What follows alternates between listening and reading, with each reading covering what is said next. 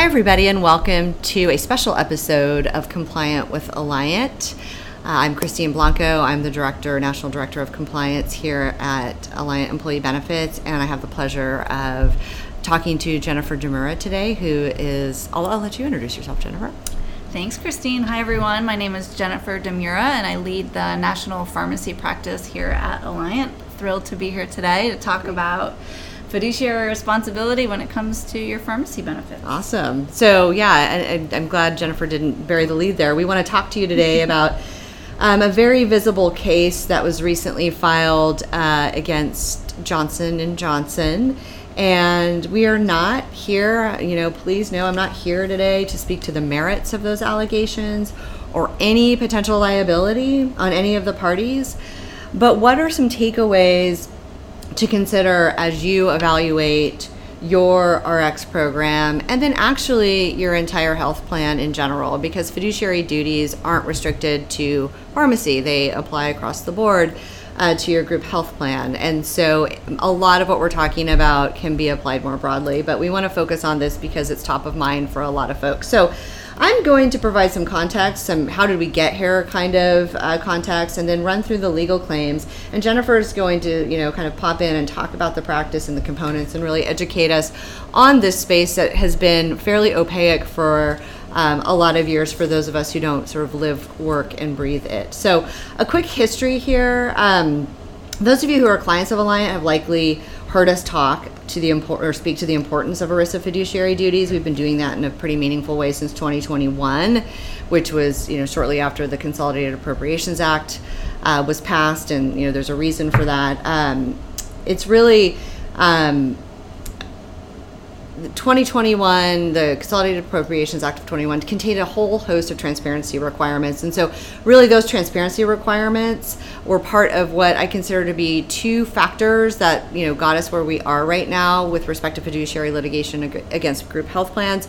There's a ton of visibility on the plan that really wasn't visible before. So the cost of your plan design, your decision making is really much more visible than it has been in the past due to these transparency requirements.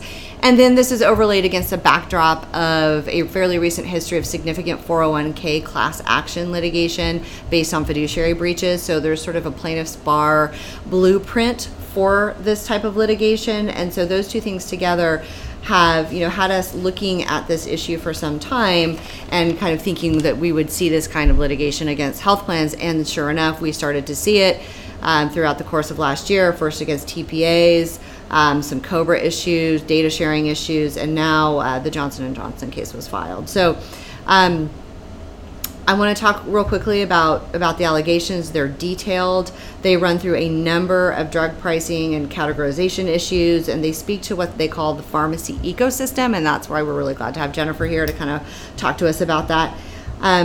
And before you feel like running from the building on what do you do as a plan sponsor? Hey, listen, I work in HR. I'm just doing my best trying to figure out a really complicated space and do what's best for my plan participants and my employees.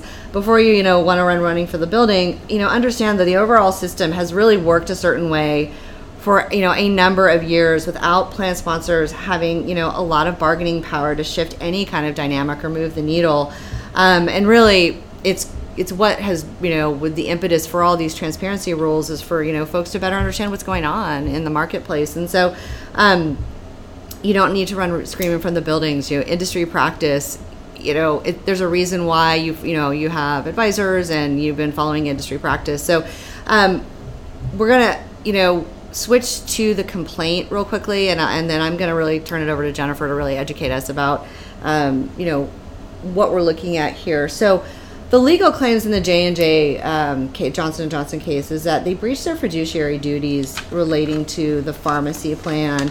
Generally the duty of prudence, and I'm not going to bore you with ERISA fiduciary duties, but know that that's the allegation. And the first one, and there's a number of them, but I'm going to group them into three and have Jennifer talk to us about them, is the use of traditional PBMs versus what we call a pass-through PBM. And so Jennifer, can you tell us about those? Yeah, absolutely.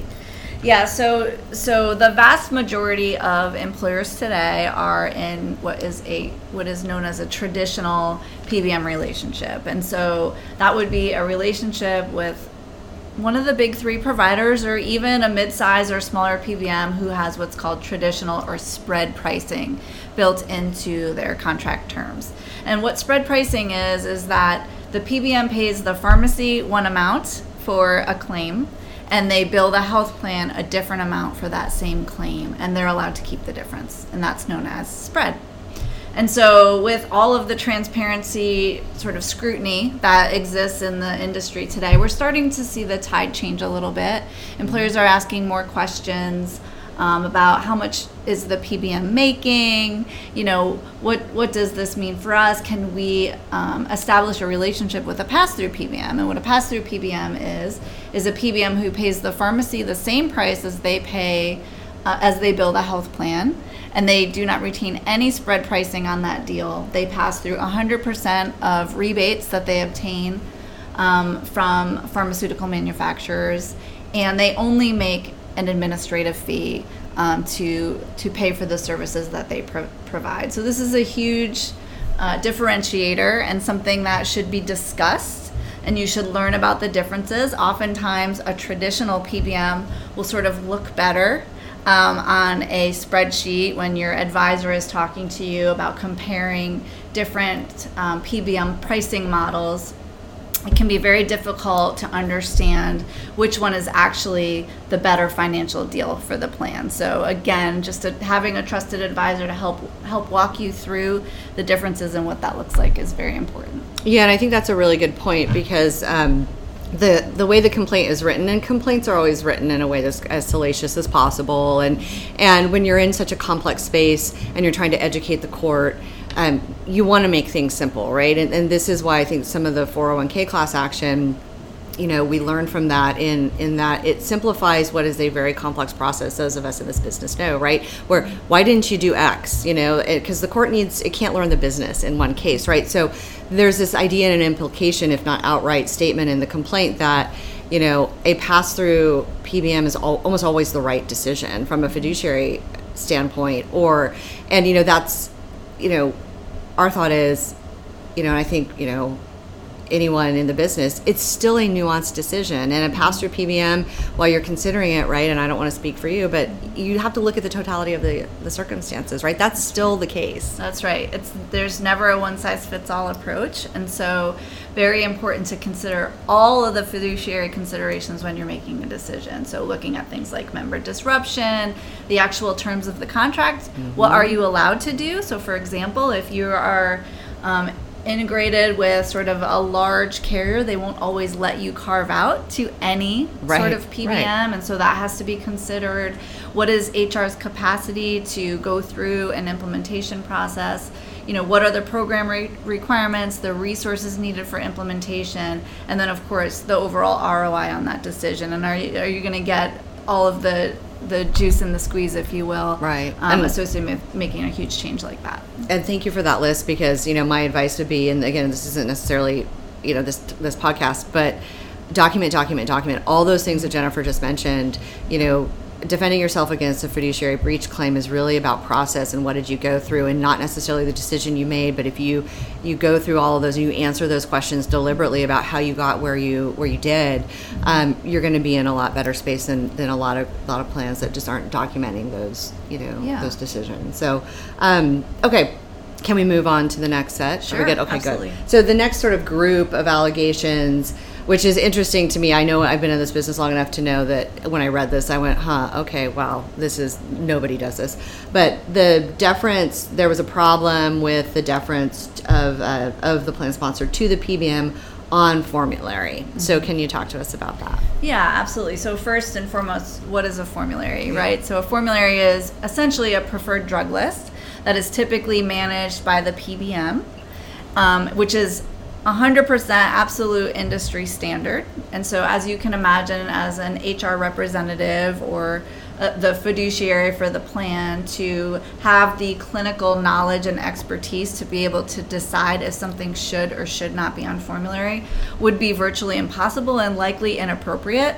So all PBMs have what's known as a National Pharmacy and Therapeutics Committee, which is comprised of physicians of all different specialties, pharmacists, that go through a very specific process to determine the clinical appropriateness of a drug and then also the cost efficiency of a drug.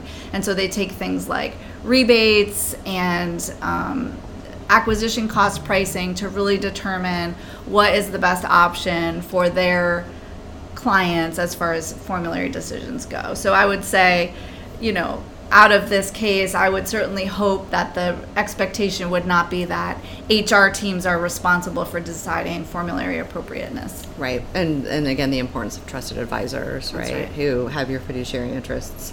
Okay, so the third sort of grouping of claims, and again, there's a lot in there, and I don't want to have any implication that this is an exhaustive review, but carving out specialty pharmacy was a claim that it was problematic from a fiduciary standpoint that they did not carve out specialty RX. And before I turn it over to Jennifer, actually, Jennifer, take it away, and I'll make some comments after that. Sure. So what is a specialty drug, right? So specialty drugs are typically infused or self-injected medications that tend to be very expensive. And so there are some misaligned incentives in the industry, right? So if you think about almost every PBM owns their own specialty pharmacy. And so you can see the concern with that is that PBMs are then incentivized to dispense more specialty drugs, which is obviously not aligned with a plan incentive of proper utilization, controlling costs, and things of that nature.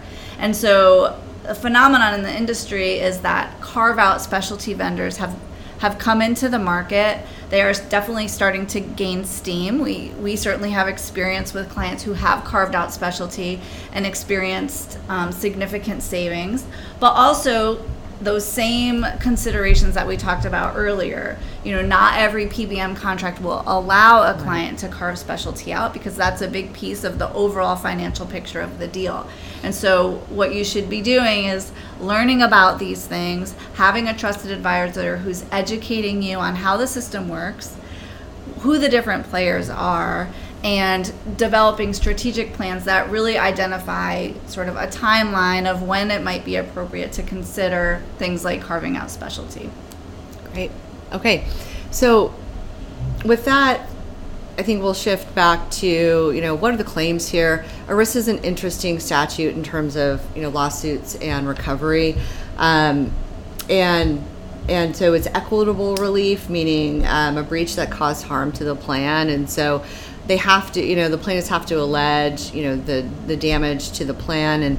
And so they are alleging here that overpayment for drugs, the Johnson & Johnson's overpayment for drugs increased participant cost sharing, also increased the cost of coverage, so the premium, because there's really two components, right, when you're in a health plan. So you have, your premium payment, and then once you're in the plan, what is your out-of-pocket exposure? So those two components are alleged to have increased as a result of the decision-making here, and then also depressed wages. Now, again, on the run screaming from the building note, I think it's important for if you're a mid-market plan and which a lot of our clients are, to understand what made Johnson & Johnson sort of a unique type of target, or why it might make sense that they're the first one to be named here, especially in a pharmacy suit, is obviously they're a drug manufacturer, right? So the story there just looks a little juicier from a plaintiff's law perspective.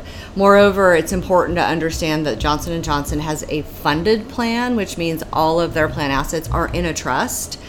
And so that means there is more money at issue that is plan assets that can be used to recover damages. That's a little bit technical and nuanced, but it is an important factor of why there's potentially more risk and more damage available there versus sort of your standard self-funded plan where you're funding your plan out of general assets. You haven't created a trust to do that. The component of your plan that's plan assets is the employee contribution portion, which is generally much smaller than the employee portion. So that's sort of, what made this ripe. We imagine at this initial wave of litigation, those are the types of plans that will be targeted, but it doesn't mean that we should not be aware of, fiduciary duties generally, this new type of risk to plans. I've said for a long time that, compliance has been this thing that it kind of flies under the radar. the IRS doesn't come down in helicopters generally to come get you, but and litigation has been pretty sparse, but it's a little bit of a new era because of those two sort of underlying components, transparency and a blueprint for this litigation in 401k. And so the action items, I think, Jennifer said them, right? Just have a trusted advisor who understands the space, who has your fiduciary obligations in mind when they're advising you, and that when you make your decisions, understand there's not a one size fits all, but document. I'll make a little plug. Our clients have been working with our fiduciary toolkit for some time now, and we developed it, I think, back in 2022. And it's a good way to frame up, like, how do I look at this? How do I help create a process for this if you don't already have one? So what else? Are we good? Did we cover it all, do we think? I think I'm good. It was so good to have you. Thank you for joining us, and thank you guys for listening to us chat about pharmacy.